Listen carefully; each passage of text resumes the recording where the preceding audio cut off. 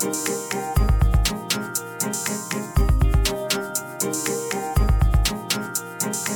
is Bittersweet Toxicity.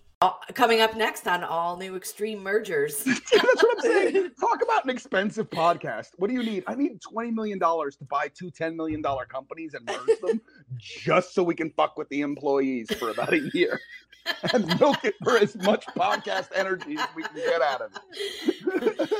The only rule is the bank is like, sounds like a great plan. Welcome to Bittersweet Toxicity. This is episode 3, and I'm your co-host, Vanessa, along with my friends Mark and Patty. Hi, everybody. Hello, everyone. So last we left off, I was on my way to go pick up B. Right. Yes, we were at the curtain reveal. So A and a friend of hers, L, not the same L, a different one, got in the car with me and we went up to New York. It was like a 12-hour ride, I think, round trip or one way. And we got to where B and L were living. And I was not prepared for the level of poverty. I don't think I've ever seen that level of poverty before. Mm-hmm. So talk about like a where they were living? Yes. The town and the actual residence that they lived in was one of those very old, like 1960s, 1970s aluminum 2-bedroom trailer. And I mean, it was nice in there, but yeah, I wasn't prepared for not having amenities, which sounds snobbish of me, but I just, the area that I grew up in was very middle class. So everybody had homes, and even friends of mine that lived in those manufactured homes had very nice ones. They were double wides that looked like little homes. Right. So I wasn't prepared to walk into a 2-bedroom tin can that was freezing cold and had a hot water heater that was the size of a thimble. So now I've taken this road trip there and I feel grimy, and I'm the type of person that if I'm in the car for any period of time, the first thing I want to do is go in and take a shower. Right. And so I did that, but it was a startlingly cold shower. It was warm for 2 minutes and then cold for the rest of it. You're brisk muted. Is the polite word. A brisk. It was a brisk shower. Yes. Yes. Very invigorating. And trifle nipter. Right. You will hurry through a shower just to get out of that horrible cold place. Yes. Yeah, so why is my butt itchy? Because I didn't rinse off enough because that water was so cold. I left some soap back there. Right. You are not standing. Yeah, you're not standing under the stream. Here, there's hot water tanks of various sizes, but a lot of people have like 30-liter hot water tanks here. And the first place I lived had one, and I like to take a long shower.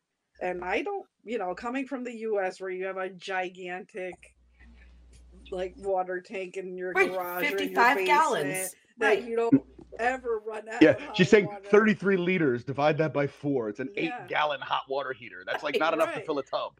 Right. That's enough to fill your tub like about 7 inches. Right. So I'm like used to taking a shower like I did in the place that I grew up, and oh man, there's nothing worse than the cold water and you haven't rinsed your shampoo out yet and you're like like literally crying. Yeah, the whole culture is so different. The rest of your shower, it's horrible. You're trying to keep the least amount of your body mass under that freezing cold stream. Yes. You become an acrobat. Yeah, it's the whole you're like doing the Matrix. You're doing the Matrix bend to only rinse your hair out and not get the cold water down your back. Or when you realize you cannot dilly-dally on your water, so you turn the water on until it gets hot, turn it off. Then you soap up your whole body. Totally. Then turn the water on, quickly rinse off, turn the water off. Totally. Then, like, give it a couple minutes. Give it a little my showers. The days that I had to shave my legs, wow. That was like water on, water off, water on, water off, water on, water off. Yeah. My sister did her junior year abroad in France. And the old lady who she moved in with, like her and the other 3 girls, kind of lived in this old pensioner's house. The only way my sister could arrange to take a shower every day without taking a serious raft of shit about wasting resources from the old lady was to take up jogging. Because then the old lady would be okay, at least you're all sweaty, even though that's not very ladylike. But at least I can understand why you need to take a shower every day. Because otherwise, it completely blew the old lady's mind. And she was like, why are you wasting all my water? Yeah, why are you showering every day? Who showers every day? What's wrong with you? What do you do every day? Not to like stereotype the French, but they're known for not showering every day. There goes your podcast. We're going to be taken down by the French government. Yeah. No, teenagers too, believe me, because, we have some in our house that I think are allergic one right now. to the shower. Yeah. Oh, mine isn't every other day. She's like, I'm clean. I took a shower, yesterday, so I'm not going to take one until tomorrow. Like, she's a every other day girl. Yeah, there's been periods of time where it's been, I took a shower 2 weeks ago, so I'm fine. Oh, wow. Wow. You're not fine. You're just not getting a skin condition because you're young and you still heal like Wolverine. I can see you're like Pigpen. I can see the odor smoke rising off of you. Look here. This is your white blanket. Look at the big oval brown shape in the middle. That's you. Wow. Yeah. You filthy thing. So after this very unenjoyable and very surprising cold shower, I got out, and B had texted me while I was in the shower with a pun, and I didn't get it. So what he said was, is that a mirror in your pants? Because I can totally see myself there. And I didn't get it. So I thought, did he come in the bathroom while I was in the shower and look at me in the mirror? And then I thought, is there a mirror in my pants?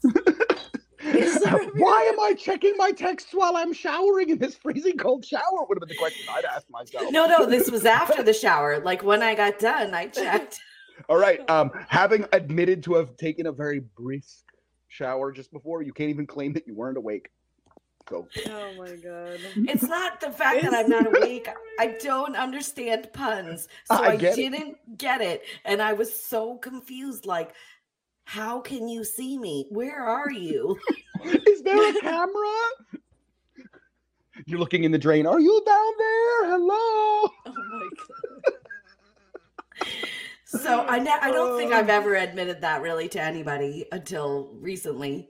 Or just now to everyone in the whole world who's got the internet. And it was like, wow, this girl is really special. But She's fantastic. I told you before, I don't understand puns and logic. And some puns I'll understand, but like the pickup lines, I wasn't exposed to any of that. And I just didn't get it. So I was completely confused. So you're like, is heaven missing an angel? And you're like, I don't have wings. What are you talking about? Oh my God. What the hell are you trying to say? I look like a bird? Yeah, nobody I know has died recently. What are you talking about? All right. I could see we're going to a bar and watching you blow people up and shoot them down would be pretty funny. Yeah. Oh my God. Yeah, because I wouldn't know what they were talking about. Like, what? No, thank you. No, sorry. I'm not looking. Thank you. Right. I don't want to talk about God. Go away. I'm sorry. I don't have a cosmetic mirror on me. No, I don't keep a mirror in my pants. Go to the bathroom. Use your mirror. So then, of course, after the shower, I get dressed and go into his room, and it's just the two of us. And I don't think we did much talking. we did, do the naked horizontal mambo. We're all adults here. You don't have to be so sensitive. This is again like breaking the ice before, and I had to say dick pic. Do I have to say it here? Right. He put widget A into slot B. Okay, got you. Intercourse. Yes. Yes, now it's just turning into a Clintonian thing.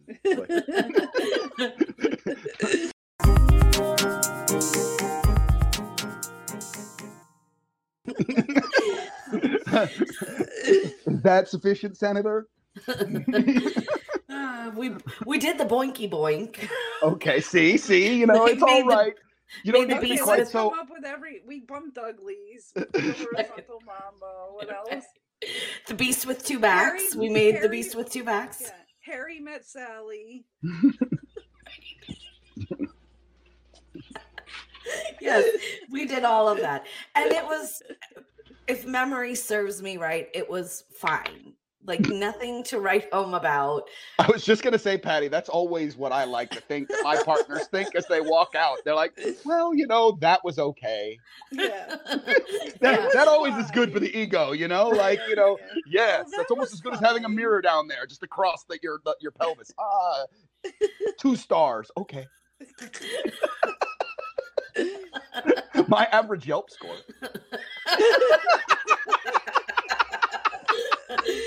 I mean, the customer service was pleasant, but overall, it's just a 2-star experience. The appetizer was too big. The entree was too small. Right. And that's exactly right. The appetizer was too big, and the entree was way too small. Oh my god. And so, the next morning, we all wake up, and B says, well, I can cook, and I'll make eggs and bacon. So we went to the store with each other, and I just remember being like disappointed. When I first saw him, I didn't even think he was that good looking. Now we're in this store together, and I'm used to being with Kay. I'm used to being in a married relationship where if we're at the store, we're together. Even if we run off, like what's on the list, I'll go run and get that. And separate throughout the store. We constantly are coming together. We're talking, we're laughing, we're communicating, we're trying to get done with shopping as soon as possible. I'm in this store in a town that I don't know with a person I don't know who is, I don't know, standing there with his mouth hanging open and like his head in his phone. And I just thought, like I just drove across the country to see you, and you've got better things to do than talk to me. Right. Yeah. Yeah, Patty, I just want to say that for me, this is an interesting experience to hear this whole story from the perspective of a woman and have her say like, I traveled across the country, met this man, we had sexual relations, and then we had the worst shopping trip right after. It's like, wow, the relations were so awesome that you were mad about the shopping. Well, the whole thing. That's usually not like when you're like in retrospect, looking back on that day. The thing that pissed me off was the way he treated me in the store. I'm like, I mean, the whole thing was just weird and uncomfortable. Right. Yeah. But that part really stuck out to me because it was so strange. We just it does as much as on my mind. Sorry, not to like bang again on this, but I'm just saying it's interesting to note beyond my joke that also it does indicate what were you there for? Like you weren't there for the booty call. You were looking for emotional intimacy. You were looking for a connection, and you got the booty call. But then it just kind of was like, you're here because I'm driving. Other than that, there's no reason for you to be here at the store. Right. You're just pushing the cart and staring at your phone. Like, there was no connection going on. That seems unfortunate, at least to me, looking at this story already. Yeah, it's definitely. Like, yeah. You don't drive that far just for that.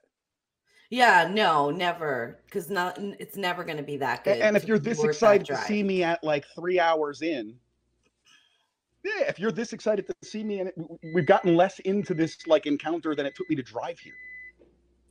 You know what I mean? Like, Right. like you had been there hanging out less time than you'd been in the car, and he's already almost seems bored.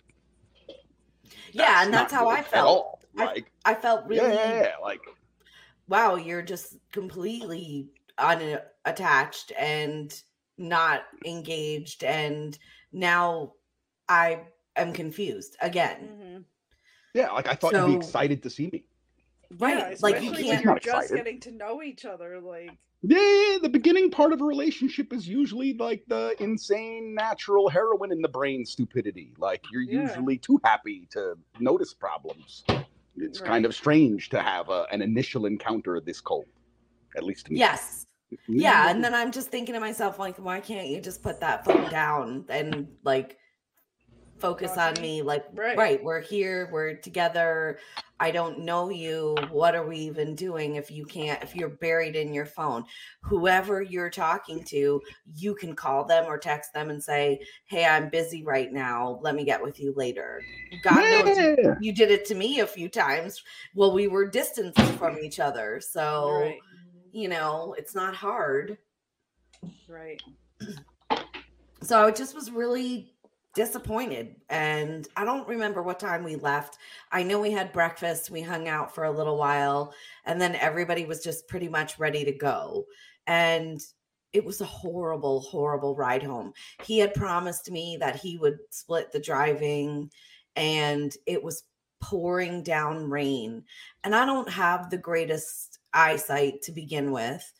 So now I'm like white knuckling the steering wheel because you can't even see the lines in the road, how pouring down rain it is, just for so long.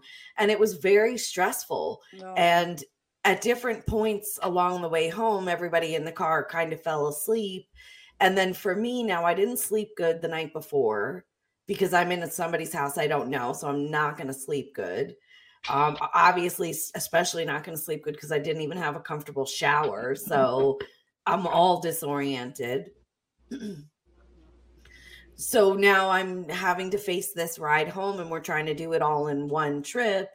And it got to somewhere in Virginia where I began, because I was so tired, I began to have like a panic attack meltdown where I was like, somebody else just has to take over driving. And I remember just being like, well, I want this specific, I'll do it, but I need the specific energy drink.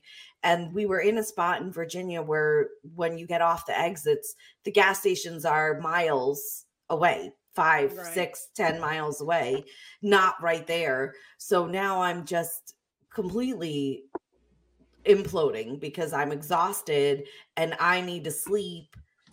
And I need for somebody else to do the driving. I don't care who it is at this point. Who was in the car at this point?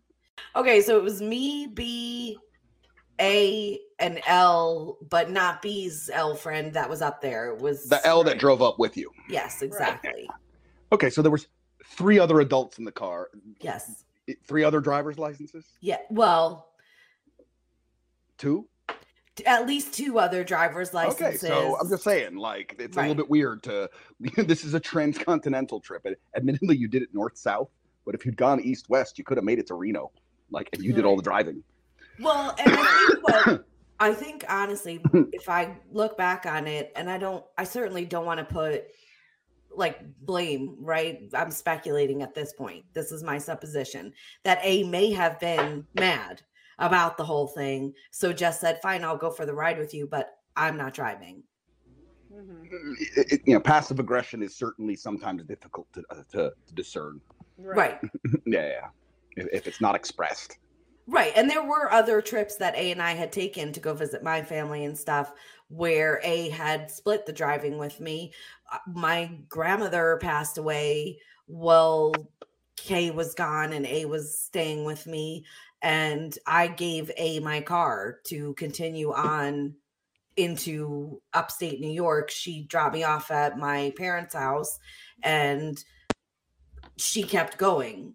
And I gave her my car to do it. So, yeah, I mean, I'm just speculating, but that could be part of the issue was, well, I just don't want to help you. Right.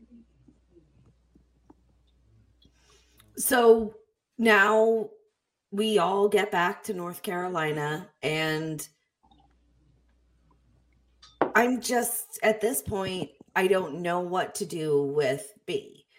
I've been very domesticated for a very long time, so I'm not super, and I'm introverted, so I don't know what's fun to do. I'm certainly not trying to do a whole tourist thing that's going to cost hundreds of dollars every day for somebody who probably doesn't have any money. So I'm just trying to figure out, how do I integrate this weirdo into my life, and then be kind of like being faced with a mirror of my own, going, gosh, I'm really boring. Like, I don't do anything other than yard work and talk to Jehovah's Witnesses and watch TV. Like, that's my life. I don't do anything else. So the Jehovah's hadn't broken up with you yet? Not yet.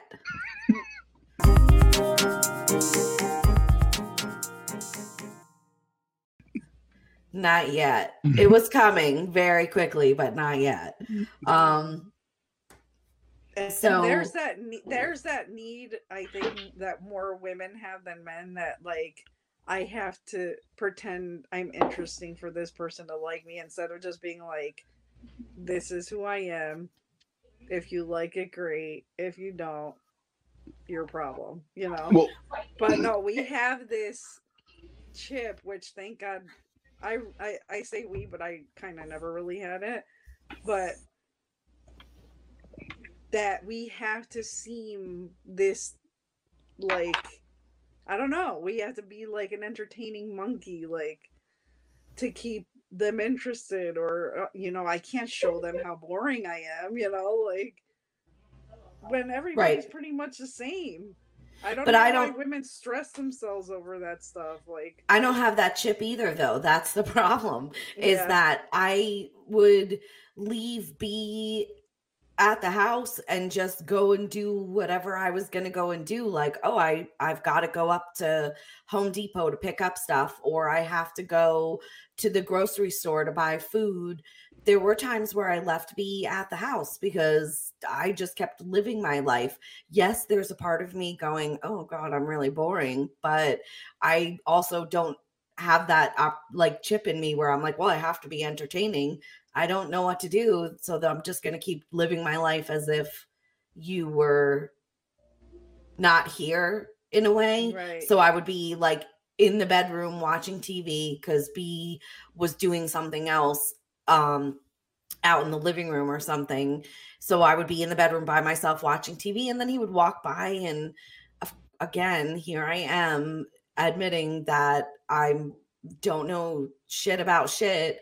He does the sign language for I love you, but I didn't know what it was, so I thought he was just giving me like the rock and roll sign.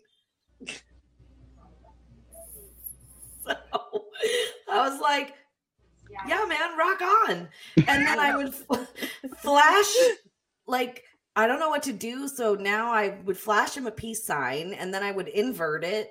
Like, I would be like, yeah, whatever. I don't know. I'm making hand signs at you. Goodness gracious. Yeah, and also, like, as I've said, I'm the worst person in the world to talk about dating with, since it's like archaeology.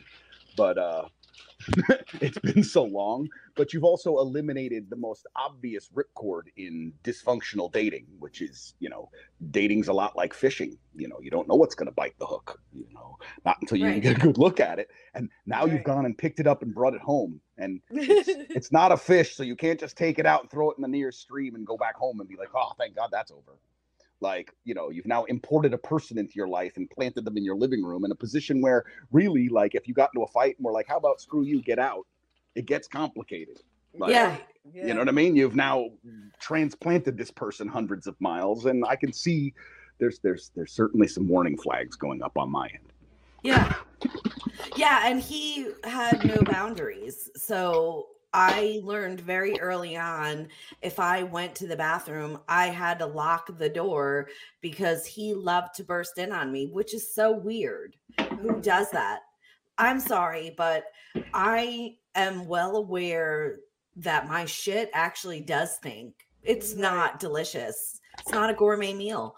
I do not want to be in the bathroom with anybody while they're unloading contents. Right. So why are you bursting in the bathroom door? What are you doing? Right. What? I don't understand it. I don't get it. It was very odd behavior to me. And yes, it taught me early on to start locking the door because I felt really uncomfortable with that.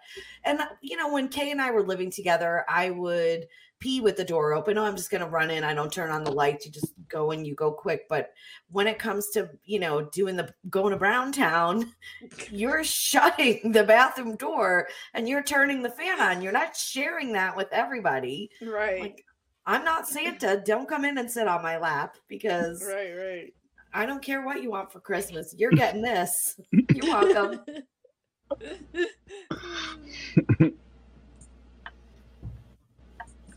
So all he really liked to do was shopping and dancing. And he said, you know, that's really all he liked to do. And that part was kind of fun because I do like to go out every once in a while to a nightclub and dance to some really good music.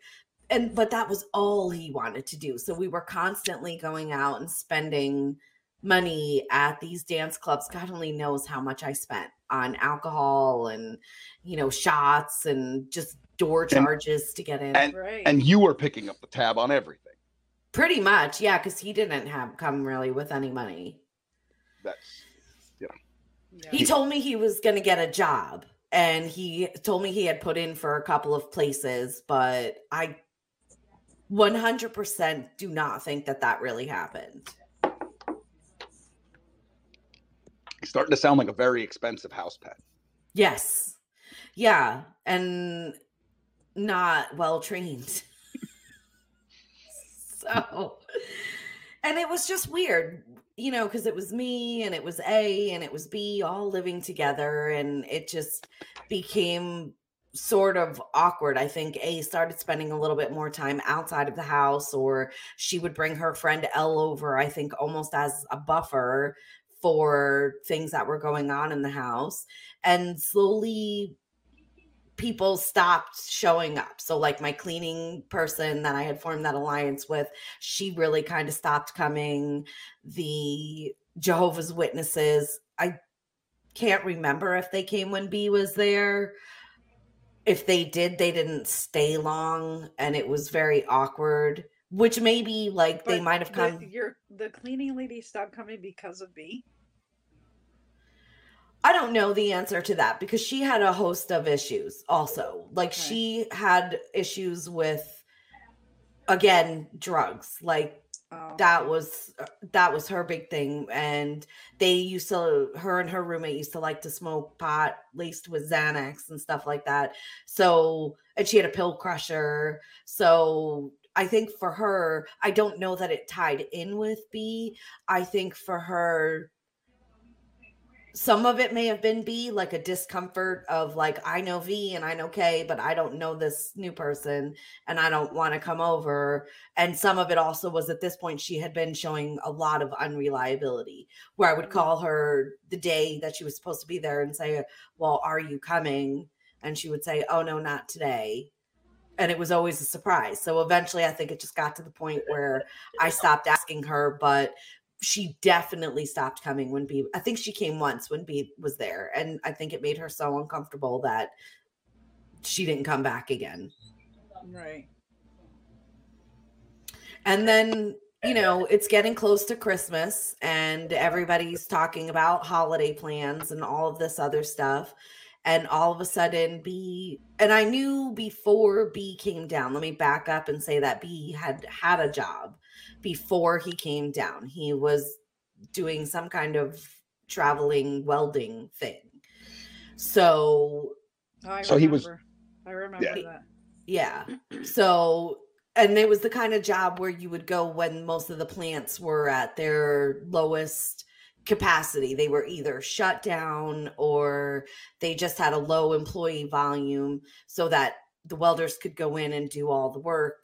Like this was a low season or whatever. They went to water plants, paper plants, a couple of other places to do repair welds and stuff like that. So he had that job when he came down. So now it's getting to be Christmas time. And then all of a sudden one day he comes to me and he goes, well, I have to leave tomorrow. I have to go back to work. And I remember being surprised because I thought, well, this is weird.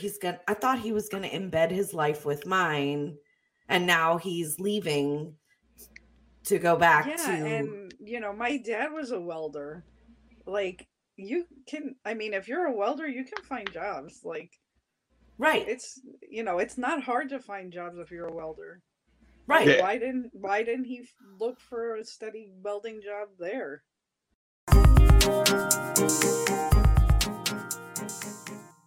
Right. That's Or even my a not question. steady welding job. But I know what you mean. Like if you're a skilled welder, like if you can weld, you can get some sort of spot work. And if doing that spot work you prove to be competent, you will then get a job. Like Yeah, Right. because there's I mean, a I don't need for know. welders everywhere. My dad Yeah. never was out of work, Yeah. like, ever.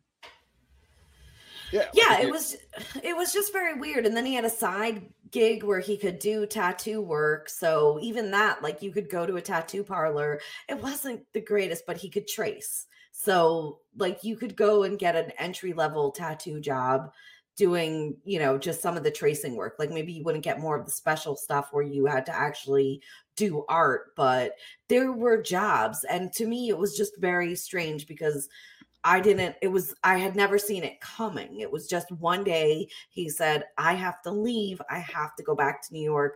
I need to leave by tomorrow.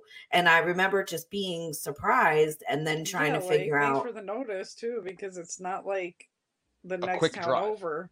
Yeah, Yeah, Right. You need to go to South Carolina. That I can do. yeah. Right. It's like like not the 8-hour drive or 10-hour. It was a long run, right? It's like 12 Yeah, hours. Yeah. Yeah, pretty much 12 hours. I think if like with minimal stops, if I just stopped at like quick places on the way, I could get there in a little over 10. But if you lingered at all to eat or if you went on a long scenic drive, it would be 12 hours. So I just That remember makes being sense. totally surprised and going, what? So now it becomes a scramble because I think I was leaving for New York shortly and A was either gone or in the process of leaving. So I'm like, well, I don't really have a way to get you home quickly. So I ultimately wound up buying him an airline ticket. And back in those days, you could get an airline ticket, and it wasn't a lot of money, and you could upgrade for usually $100 to first class. So I paid for an airline ticket and then I upgraded him to first class and I took him to the airport and he took everything he owned with him because he came with just stuff in a garbage bag. It wasn't even a lot of stuff. So he took all of that stuff with him. I think there was a couple of things he left behind, but honestly, it was probably stuff he just didn't care about leaving. Right. And I didn't know, was he coming back? Like there was no plan really in place. This all just got thrown at me and now we're scrambling. So I remember taking him to the airport and I think I'm like the type of asshole that no matter who you are, I'm probably not parking the car and walking you into the airport. Like even catnip, I'm like slowing the car down and you're rolling out while the car is going slow. Yeah. Unless you're elderly or handicapped or have a broken arm in a sling, that's my airport MO too. It's like, yeah, this is a white curb. You got to get out. We got 5 minutes. Right. Yeah. Like even my mom, if I take her to the airport, I don't typically park. She always tells me, no, don't park. She just wants like, this is our time for parting. You can park the car at the curb. We can hug each other and I can walk in. But for her, she's older. She can't walk that far. So it's easier to drop her off at the entrance. But she'll say to me, no, don't park and meet me. Just go home. Bye. See you later. For me, it depends on the airport. It depends. Oh, really? Yeah. If it's a big airport, I'm leaving you at the curb. If it's like here where it's a small airport and you don't have, I'll go in. Like, when you go to a regional airport, it's like pulling up to McDonald's. You're pulling into a parking lot and then you walk through a door. Yeah, for those, whatever. Like, yeah, sure, I'll get out of the car. Yeah, it's like that's like taking someone to the bus stop. You know what I mean? Yeah. It's the difference between taking someone to the bus stop in like Podunk, wherever. You're like, oh yeah, I'll pull into this giant empty parking lot, walk you to the parking stop. In the middle of Manhattan, you're like, get out. Right. Right. Exactly. Get your bag out of the trunk before the cabbies kill me. Right. Yeah. And we have a small regional airport up where I live, and it's the same thing. I would always park my car because there's no long-term or short-term parking. It's just a tiny little lot, a tiny little airport. You're lucky it has like white painted lines or like those little Yeah. stops to keep you from overrunning. Like usually it's just a big piece of we could land planes here. 100 years ago, the planes would land and you would get on and off by the, jetway stairway. They didn't pull up to an airport at all. You debarked the plane and you walked into a utility shed to get your luggage. Like it was a 12 by 14 utility shed. It was not, very big. And over the years it grew a little bit bigger. But yeah, if I'm at a big major airport, you better duck and roll and go. Hurry. Bye, I love you. I'm blowing you kisses as I drive away. After 9/11, the whole highway leading to JFK, it's like, why are there all these people parked on the side of the highway? Like there's people just pulled into the pull up. They won't let you sit outside the airport for 10 minutes. They think you're going to blow the place up. So they come make you move along. So eventually people just train themselves where they're like, well, I'm 15 minutes early to pick up mom. I'm just going to park here on this 2 miles of shoulder of the highway leading to the airport and wait for mom's text. Yeah. And you just look at it as you're driving by. It's just a whole row of people staring at their phones, waiting for the, come get me. Yeah. And to the airport. Here in Tennessee, they at least have that text lot. So you can drive to the airport and pull into the text lot and wait without a charge. You can wait for someone to send you a text. I know. Mm-hmm. But yeah, if I'm dropping you off, no, I'm not going to do any of that. I'm dropping you off, duck and roll, get out, bye. Mm-hmm. Yeah, pickup's a little more complicated. It is nice, though. The one nice thing is that the way security works nowadays, it is kind of like, hey, the plane is landing. Come get me. And it's like, oh, I can get there in 25 minutes, which is about when you're going to be escaping the airport after they've given you your pants and your shoes back. Right. What crazy. Even getting out of the airport is rough nowadays. Mm-hmm. Yeah. So I remember telling him, well, when you land, because this was his first flight that he'd ever been on. And I was like worried for him, like, are you going to be a good flyer? You've never done this before. This can be scary for a lot of people. I don't like takeoff or landing, but I love the turbulence in flying. I love it. I don't know why. I don't like it when it's really scary and you're dropping, 100 feet in 0.5 seconds. That's scary, but I enjoyed the turbulence. Like when the pilot's like, oh, choppy airs ahead, I get all excited. Like, oh, I put on my seatbelt, and I love the. I have this vision of the plane bouncing up and down, people crying, and Vanessa's like, woo, woo. Yeah. Everyone hates you on the plane. Yes. I'm like, what? This is not a big deal. This is nothing. You should have been on the last flight I was on. It was really bad then. I just like the way, I don't know, that drop feeling that you get in your stomach. I like the way that feels. Oh, I like that feeling too. Yeah. Yeah. Hence the ruined suspensions on all of the cars and the real reason the car flipped.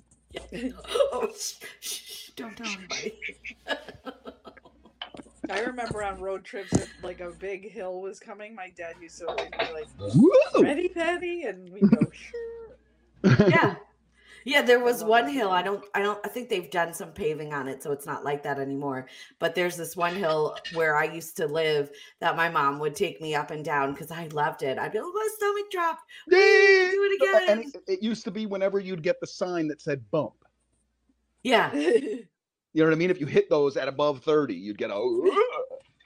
Yes. Yeah. And I love that feeling on the plane, but I was worried for him, like, oh, this is his first flight. How is he going to handle all of this? So I remember telling him, just text me when you land. I want to make sure that you got there safely. So right as your plane is landing, before you get off, turn your phone on, send me a text. And I did not hear from him after he landed. So, yeah, like, I just saw someone. Yeah. Zero consideration at all. Yeah. I went and saw someone yesterday, drove home. When I left where I was leaving from, I knew my wife was already asleep, and I still texted her to say I was leaving, just so if, like, God forbid something happened to me, she'd be like, last check-in, he was driving back. That's where I start looking. And when I got home, I knew the person who I'd left was asleep. And I still texted them and said, home safe. So that when they woke up in the morning, they'd be like, oh, he's home safe. Yeah, and I always tell that to Catnip. Even when he's working nights, if something happens to you, you're on my favorites list, so you can text me or call me. Well, I don't want to bother your sleep. Well, yeah, but if there's an emergency, I need to know. Yeah. And other than that, my phone is on do not disturb for everybody else. So I won't get woken up by a text in the middle of the night unless you're on my favorites list, because I have concerns that if you should call in the middle of the night, I need to be up and ready and going. Right. There are certain people you want to be woken up by. Right, exactly. And sometimes I really won't wake up. Like, oh my goodness, when Catnip's father died, he came in to try to wake me up. And he said it was like picking up a dead doll. Like, I just laid in his arms and kept snoring in his face. Like, I did not even respond. So I didn't find out until the next morning when I woke up that his father had died. And then I felt really bad. Like, I'm the worst girlfriend ever. I legitimately slept through. Like, you could have been getting murdered. And I'm just like, good night. I love you. See you in heaven. The one that gets through is the house is on fire. Wait, no, I was just kidding. Right, exactly. But, like, you have to wake up, the house is on fire. What? Oh, no, just kidding. My father's dead. Our whole house is like alarmed because somebody who lived here before was an ex-army, whatever, one of the U.S. services. So they have the whole house alarmed. So every time a door or a window opens, there's a thing in the house that'll say front door open, back door open. So the shed door one day wasn't locked all the way. So it got caught in a breeze and it was blowing. Apparently the middle of the night, it went shed door open. Catnip said he got up in the middle of the night, went running out there in his underwear with his shotgun, and I slept through it. Wow. Killed 8 intruders, beheaded some ninjas in the yard. You were like, fought a bear. Yeah, but other times I'll be sleeping, I'll be sound asleep, and he'll just move his foot and it'll wake me up and I'll be annoyed. But here he is fighting off every ninja in a 5-mile radius. And I'm like, oh, this is great. But you twitch and I'm all over you. Like, cut it out. Why are you moving? I know we have not reached the end of your tale, but it's kind of scary compared to the previous comment I'd made about, like, in dating, there's always that lovely aspect of catch and release. Like, I don't like this fish. You go back. You have now, in this relationship that we're expecting to hear some epic tale from, it seems like you've managed catch and release. You're free. Yes. You sent it back to where it came from and you're free. So yes. You're going to have to actively cause this trouble to start again. Yes. Yes, which is unfortunate because I definitely am the creator. I opened the door. Yeah, I opened the door and then I kept it open. And then it got to a point where I couldn't remember my life before that. So I didn't know how to. Now I'm the fish on the hook and I didn't know how to free myself. Thank you for joining us at Bittersweet Toxicity. The show was brought to you by North Circus Productions, LLC. Artwork was done by Vin Lisa. Music was mixed by me, Vanessa. Sound effects were borrowed from Zapsplat. You can find us on Instagram and Facebook at Bittersweet Toxicity Podcast. And if you would like to support the hosts, you can find us at Bittersweet Pod on buymeacoffee.com.